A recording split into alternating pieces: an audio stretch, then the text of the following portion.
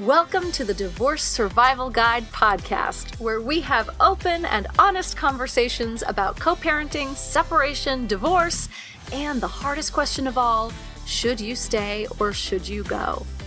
I'm Kate Anthony, your divorce survival guide, and I'm here to help you navigate some of the roughest waters you've ever swum in and answer some of your toughest questions.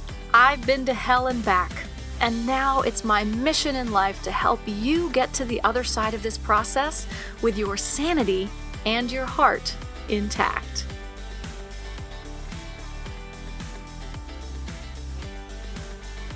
Hey everyone, welcome back. Just a quick reminder that if you feel like you're a little overwhelmed with all of the episodes that I have on my podcast and you really want to get a curated list, like a short list of episodes that are specifically designed for you and where you're at in this process, you can get that by going to kateanthony.com/playlist and take a quick little 4-question assessment, and then it'll spit out your results. So, and then you'll get a couple of emails that give you a little bit more information and some tips for where to go and how to continue to move forward from where you're at right now. You'll also get a copy of my roadmap. You may have heard me talk about the roadmap before on the podcast. It's a really great tool for seeing where you're at in this process, where you have perhaps come from, and then what might be ahead for you. Not to overwhelm you, but to let you know that you are not alone and that there really is a fairly well-defined process that most people go through. Again, that's kateanthony.com/playlist. You can get your playlist, and then the roadmap will also be sent to you. Today, I have with me Jennifer Lee. Jennifer is the founder of Modern Wealth, a Sarasota-based financial firm with a focus on helping individuals experiencing transition. Jennifer has over 27 years of expertise in the financial services industry and is also the author of the book, Squeeze the Juice, Live with Purpose, Then Leave a Legacy. And today we're talking to the women who have perhaps had their head in the sand a bit. We call it ostrich syndrome, right? We've had your head in the sand and just sort of like la, la, la, la, la about the finances. And then are suddenly faced with the fact that there's a lot of shit you got to figure out. So if that's you, this episode is for you. So here's my conversation with Jennifer Lee.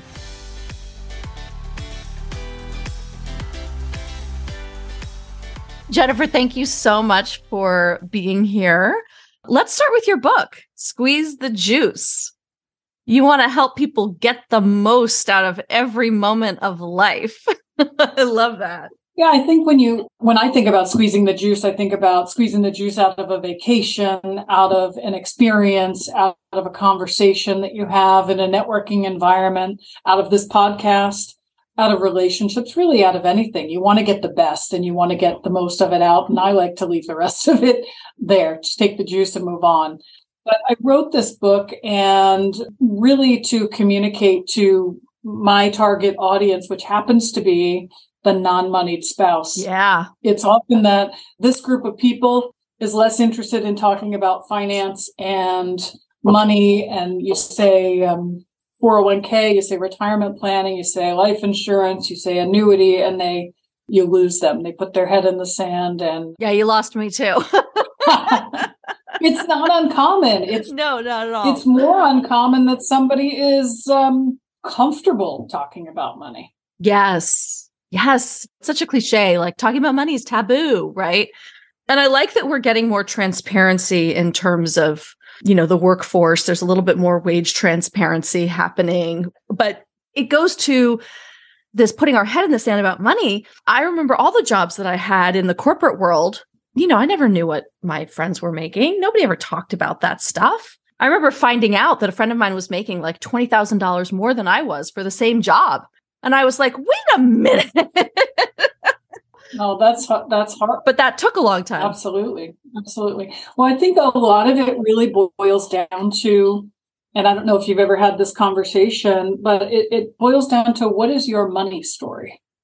So when I say that, I mean, what is your first exposure to money? Was it positive? Was it negative? Was it about lack? So people either embrace a positive experience or they run from it.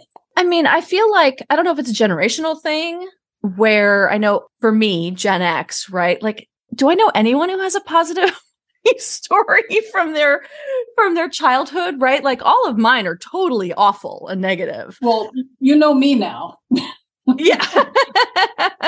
My money story is a little, I mean, it's perfect that I'm in this industry. It just worked out perfectly well. But, I remember in kindergarten when they brought in actual coins, we were doing the coin worksheet. They brought in actual physical coins. It was amazing. I thought it was awesome. At 14, I was selling candy bars on the back of the bus to supplement my hunger need of an adolescent. So to me, money is a tool. And money is an opportunity to get you the things you want in your life. So if you don't know how to use that tool, how are we going to get what you want? I mean, absolutely. Absolutely. So my money story, just for shits and giggles here, is that, I was raised by a single mom in New York City, and I would not say we were living in abject poverty. That would be an understatement. But because we did have resources, but the resources were like my godfather, who bought my mother a bicycle so that she could ride to school and back and not spend the money on the, bus and subway, so that she could afford to put dinner on the table. But there was always food on the table. But my mom's narrative was always, we can't afford it. We can't afford it. We can't afford it. And then also that people with money were somehow, they were bad. So I was very much raised with this, money's bad, so certainly don't strive for it, because then I'll be gross. Right? So today, how does that impact how you relate to money in your own personal environment, right? Yeah. The way that it has manifested over my life, because I've done a lot of work on this.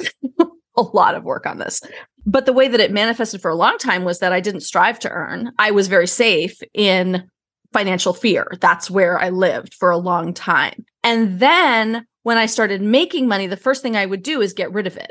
I would get money in and then I would have to get it out as fast as possible. And I still think I kind of have a little bit of that. Like, I definitely probably spend more than I should, but I don't have debt. I don't have credit cards. Like, I'm very sort of contained in that way anyway. But yeah, for a long time, it was like, if I have money, then first of all, my mother will hate me because my mother hated people with money. So there was that. So absolutely. I mean, it impacted me hugely. And I think the reason we're having this conversation, obviously, is that there are a lot of women listening to this who have found themselves in situations where they might have their head in the sand about money. They don't actually, like you said, like they hear these words, 401k, retirement, annuity, blah, blah, blah. And they're like, la, la, la, la, la, la. Right. So I love that you're starting with the money story, because I think that is so important for people to understand. I think it helps to break down, lots of times in couples, the money story is wildly different, right? So how you relate to money, I've got a client who's now divorced, but I saw the writing on the wall for a long time. She came from a family that dad was a doctor, mom was a teacher. They didn't live high on the hog, but they put money away. They were responsible. They valued education. They did give her, money to go horseback riding. And her husband came from a family where as soon as the money came in, they spent it. And there was no savings. There was no nothing. So this was a constant conflict. I worked with a LCSW, licensed clinical social worker, one time in a podcast about money. And she said, money is more intimate than sex. Absolutely. Right. We will have sex with someone and know nothing about them financially. Right. Well, I don't think that you ask those questions on the first date or two. So there's more intimacy to having to get to that place and open up and talk about history. So I think the money story is kind of an innocuous way to get clear on where you are and how you look at things. And then you decide, right? You decide, do I want to make a shift from that? And what does that look like? And a lot of times you need a financial person to help you redirect those thoughts, and maybe a coach. Well, right. But I like the idea of a financial person who actually will talk about your money story. Yeah. And like, what are your different, because normally I see this all the time, like in my, moms groups and, my local moms groups or whatever, people are like, I need a financial person. And what they're asking for is I need someone to help to sit down and help me organize my money so I understand it. And what they get is an investment advisor, right? Yep.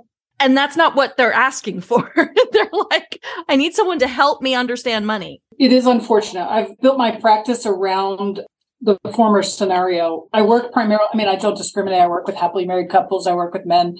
But my sweet spot really is women in financial transition. So loss of spouse, considering divorce, buying or selling a business, these big changes where you really need to look at and reassess what do you have, where are you going, and what do you want, and help you get there. I did write this book because I think it is a way for the average person to get access to those conversations.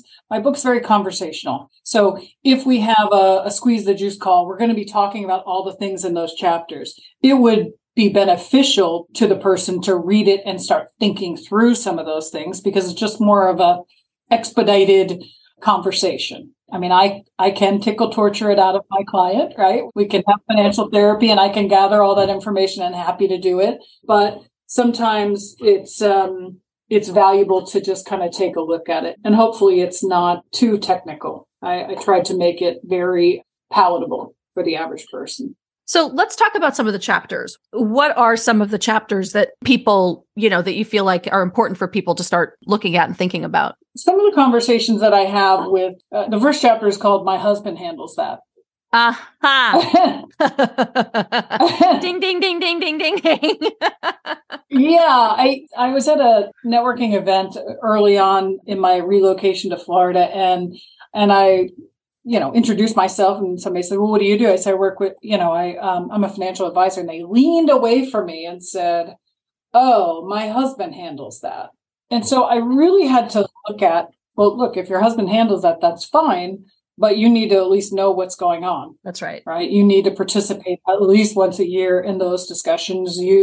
Certainly you have valuable input on what's going to happen in your family's future, your children, yourself, your spouse, your retirement, all of those things, whether it be how the money is invested. You don't have to get deep into that, but what do you want it to do? So those are the kinds of conversations that I have with clients about, again, money as a tool. What do you want? So another chapter is called Financial Planning is Simple. And it's, what do you have and what do you want? Right? So what do you have? Do you have assets? What's your income? Do you have inheritance? Do you have a business? And then what do you want? Well, I want financial freedom. I want to send my kid to private school. I want to not worry about my credit card bill. Whatever it is that you want, we need to balance those two things. And that's my job in between, right? So don't sweat the in between. You need to know, what do you want and what do you have? Right. And you will fill in the rest. Yeah, that's a financial professional's job, is to take your resources and use them as efficiently as possible, right? From a tax perspective, from whatever perspective, and for your goals, right? It doesn't matter to me what your goal is. My job is to help you use your resources as efficiently as possible. So good. Everyone needs one of you. Everyone needs a Jennifer in their corner. Well, and I think, going back to my husband, I just want to address, like, my husband handles that, right? Like, I also want to point out that, like, if you are signing your name to, which you are on your tax, your tax returns, you are signing documents, your name is probably on, and it should be on all of the accounts, but it at least should be on, is on some. And so if you are signing your name to things, you need to know what you're signing, because when you go to the IRS comes to you, they don't care. Oh, my husband handles that. Is this your signature? Yes, it is. You are liable. You're responsible. Right. Exactly. So it's not really a safe or legal or acceptable response. Right. I totally agree. I mean, just to be blunt. Yeah, I totally agree with you. And we all have relationships and we divide and conquer. There are tasks in the household that you split up, and I get that. And look, the non-moneyed party is somebody who doesn't have an aptitude or an interest for it. Doesn't mean they're not intelligent, doesn't mean they're not capable. But that financial person, even if you go in as a couple, if it's a traditional financial person, they're just talking about the accounts and the money and the allocation of those things. They're not necessarily digging deep into, what do you want to have as a family, right? What is it that you're trying to accumulate? And that's kind of how I develop my practice, because I don't want to have a surface relationship. If somebody comes in and says, well, I need, an IRA and I need this and I want it X, Y, and Z. I said, great. Go to Bank of America. You can make it happen. If you don't want to have a conversation about the depths of what your goals are, there's really no point. I'm looking for a relationship with a client that's going to go on for 20 years. This is a relationship business. I recently met with a colleague, a friend of a friend, and his financial situation is all over the place in a mess, and he's got a stockbroker and he's got this. And I said, honestly, if you were my client, and he has a significant net worth. I said, we would probably have to have lunch every other week for a year just to get all the ducks in a row, just to get clarity on what you want to leave to your children and how that's going to be, and just to have conversations with attorneys and accountants and make sure things are structured properly. It doesn't happen in 5 minutes. It doesn't happen in one meeting. Mm-hmm. So, that's a guy with a high net worth and with lots of players, right? How does someone who is just getting divorced, who has never managed the money, or is thinking about divorce and never managed the money, but let's say for this scenario has access, right? They actually have access. This is not a financial abuse situation. Where do they begin? What's your advice to them? Excellent question. Okay. So first of all, in most states, you have half of anything that you have as a couple. Okay. You're entitled to half. Okay. Period. End of story. No matter what he tells you, everybody. End of story. You're entitled to half. Okay. Then if you have kids or child support, if you're not working and your spouse is the only income producer, there's alimony. You need a good attorney who's going to advocate honestly.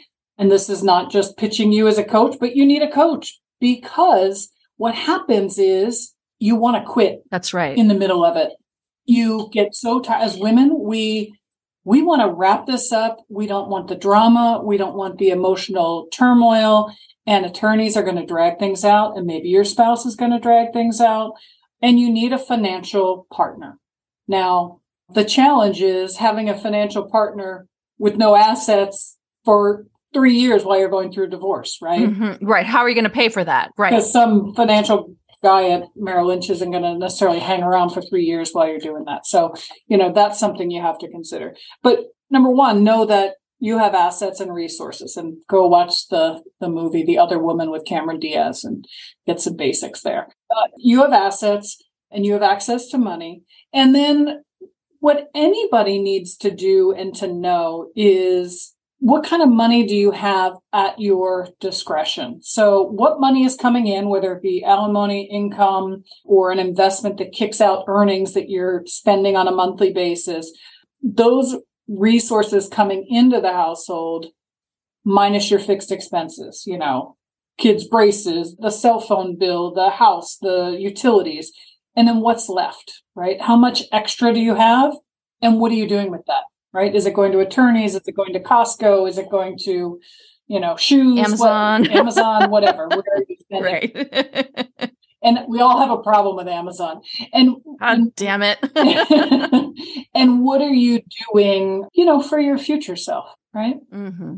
Mm-hmm. So you need to know, what do you have? You need to know kind of what you can spend.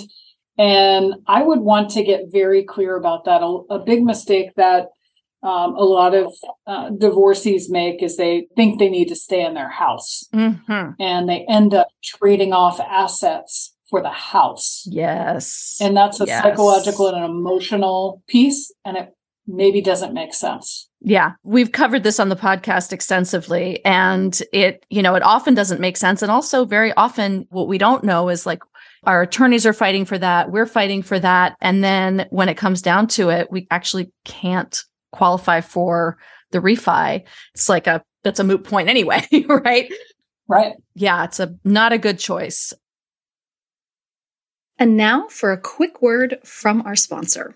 The all-new, fully revised Should I Stay or Should I Go? After 3 years of this program existing in the world and changing women's lives, I decided to give it a full makeover. The all-new version has all new videos, a podcast-like audio stream if you want to take the work on the go, and completely updated resources for deepening your learning. The program consists of 6 core modules.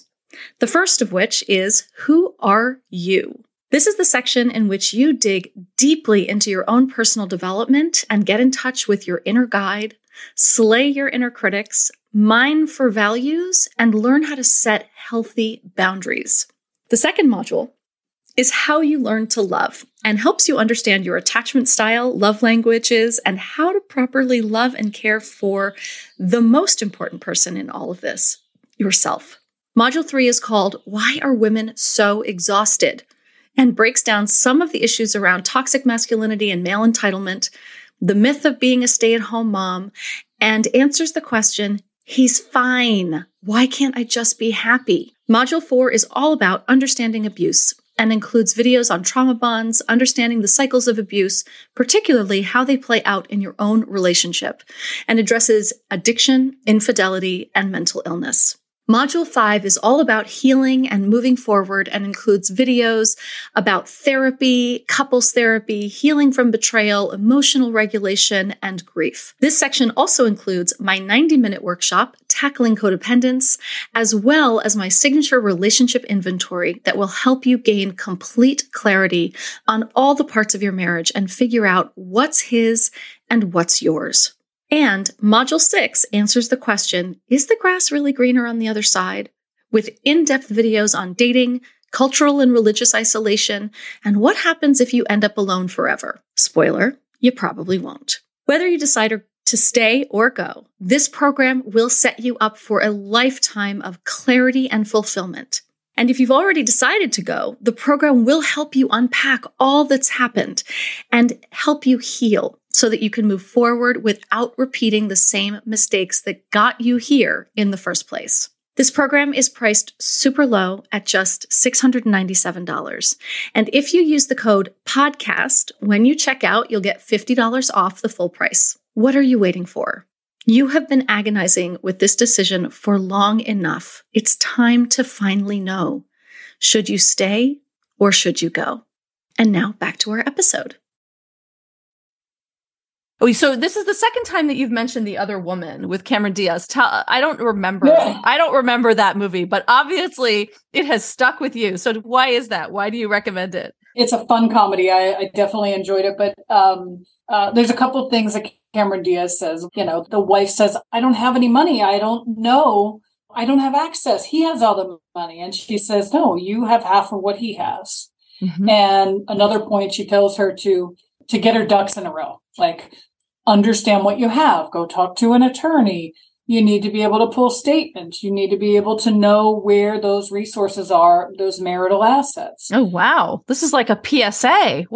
That's great. Yeah. I mean, it's right on target with everything that you're talking about. She also, the husband had her signing all kinds of things with businesses that were in the Bahamas, I think. Mm-hmm. So there's a lot of awareness that outside of the comedic part of the movie that just kind of get clear on. Wow. It's not the end of the world. Divorce is terrible. We can all hope that if you're getting divorced, the person that you've been with says, I once was in love with you. I care about you.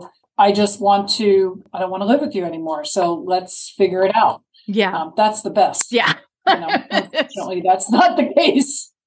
That's the rare exception. I always say that, when you tell someone you want a divorce, like their response through the emotions or whatever, if this is a healthy person and like an otherwise healthy relationship, the response really should be, I'm so sorry that you feel that way. And I love you and I want what's best for you. And okay, it's not what I want and it sucks, but okay.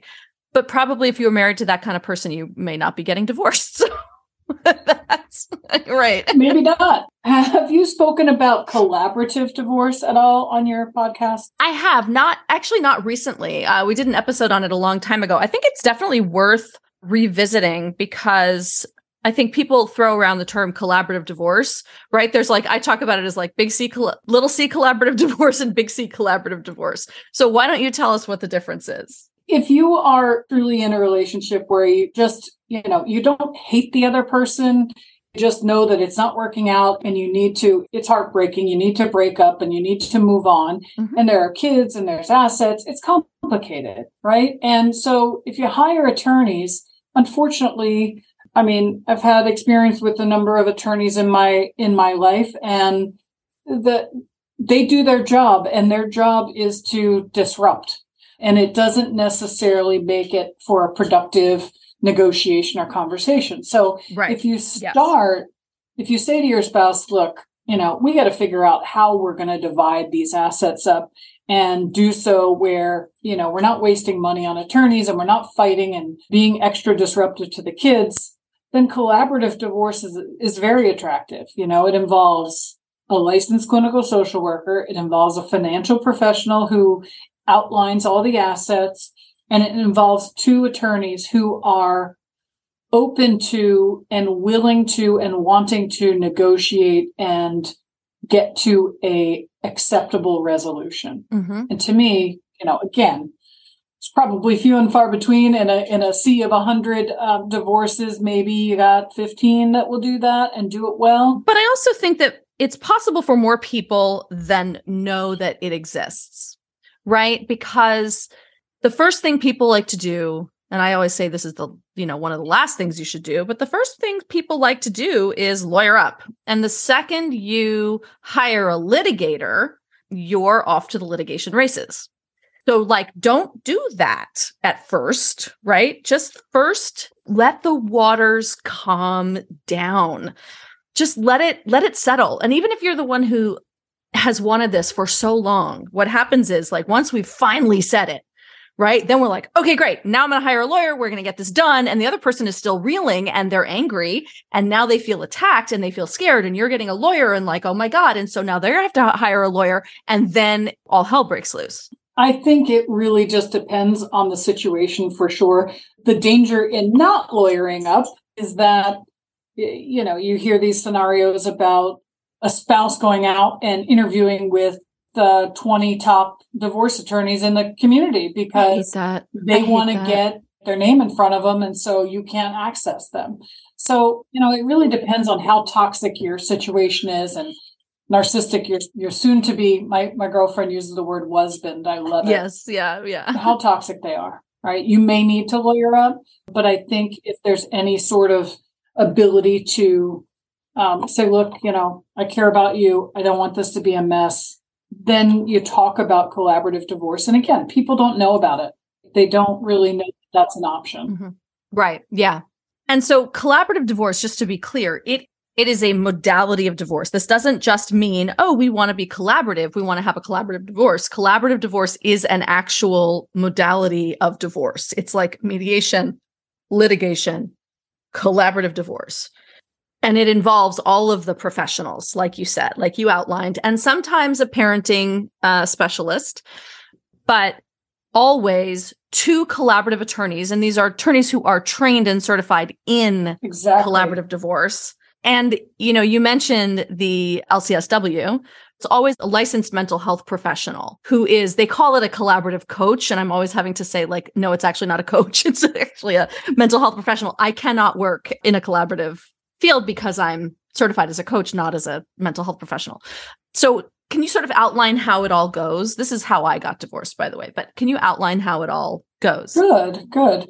it's basically, so when you're going in any venue, when you're going through divorce, you have to disclose what your assets are. So you're looking at a net worth, and you're looking at income, and you're looking at all these things. And basically, you're coming together in a discussion with both your attorneys represented and the financial person saying, okay, here's what I've put together as far as what your assets are. Mm-hmm. And then it's a discussion of, well, I want the home, I want this car, I want the beach house, I want whatever. And you're negotiating those things back and forth and dividing those assets up. And the financial person is helping to say, well, she really wants the beach house, he wants this, and then figuring out how do you balance those things out with other assets that are in cash. Also talking to each individual party about, what's your cash flow going to be like if you have this particular home?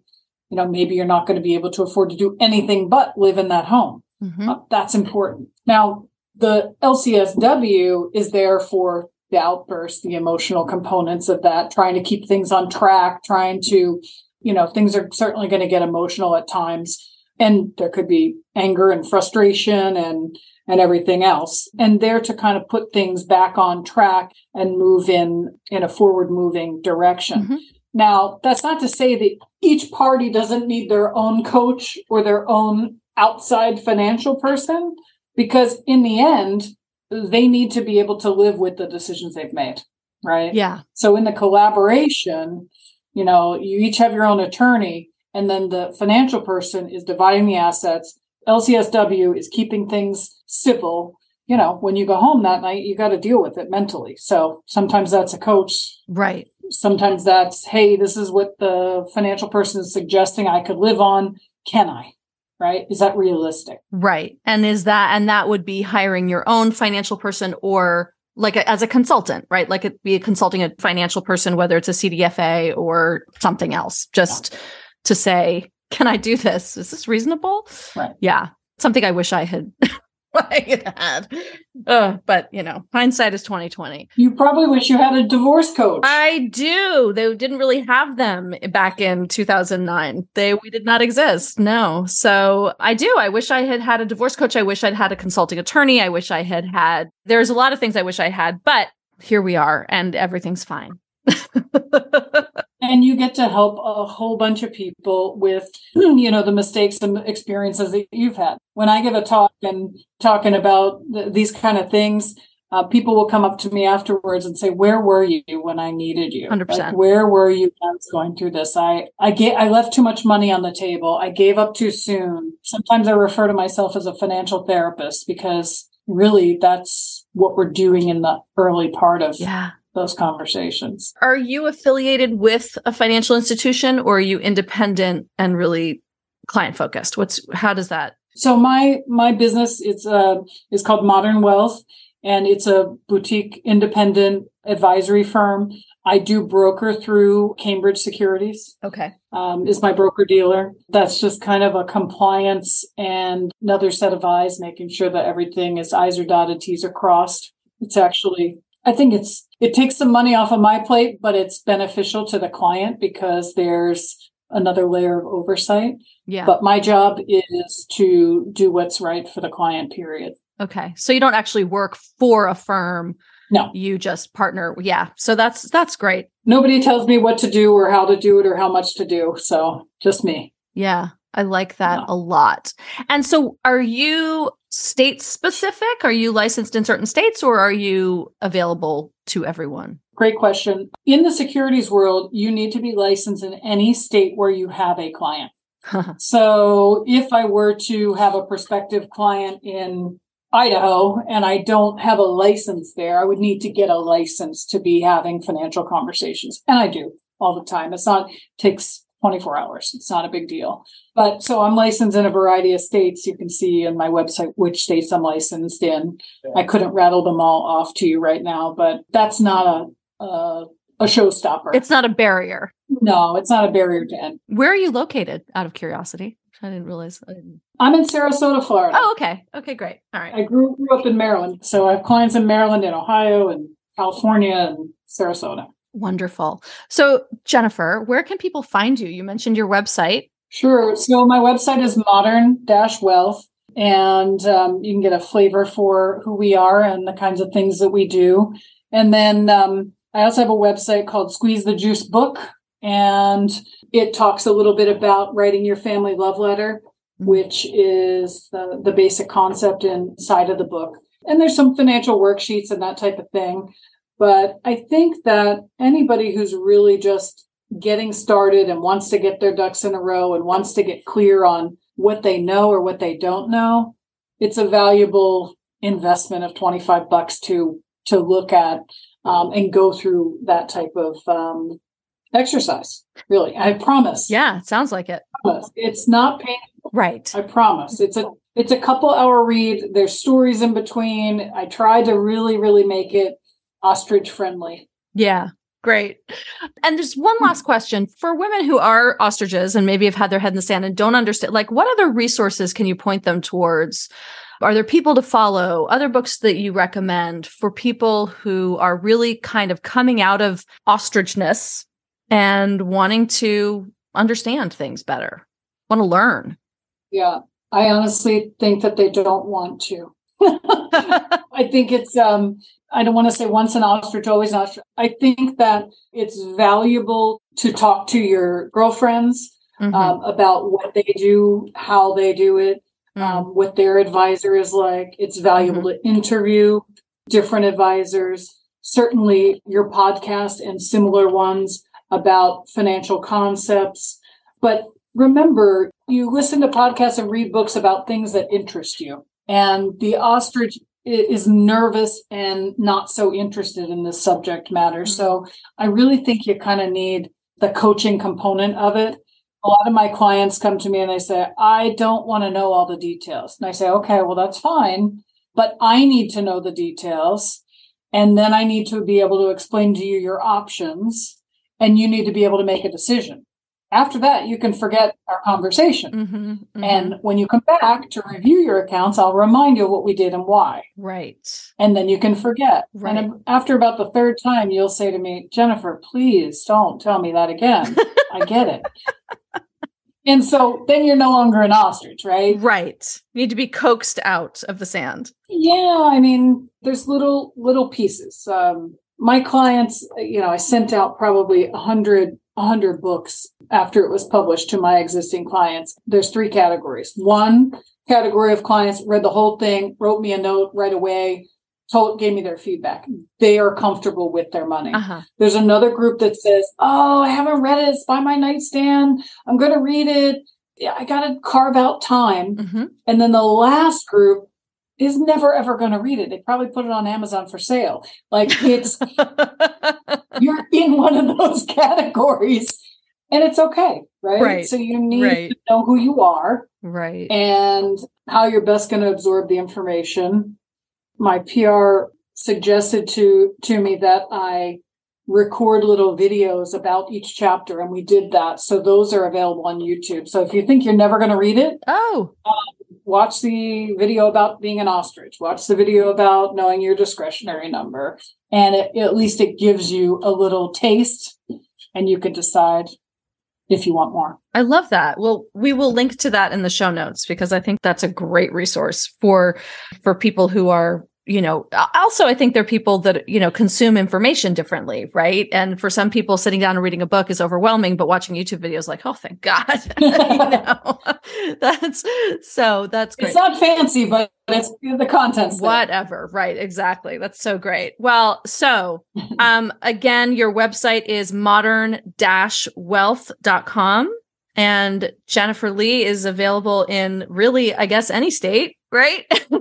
Within 24 hours. Yep. I do have a Calendly for a what I call a squeeze the juice call. So if this has stimulated interest and you have, hey, I just need to ask a few questions, I do a 15-minute complimentary call. It's Calendly and it's Jennifer Modern Wealth. Happy to talk to any of your guests. And we will definitely put that in the show notes. That's wonderful. Jennifer, thank you so much for coming on and having this conversation with us. It's been really fun. My pleasure. It's been terrific meeting you, Kate. Thanks for your help. Thanks for tuning in to another episode of the Divorce Survival Guide podcast. If you like what you hear, head on over to Apple Podcasts or wherever you listen in and leave me a review. And don't forget to follow me on Instagram at The Divorce Survival Guide. I'll see you next time, and until then, remember, you, my love, deserve to be happy.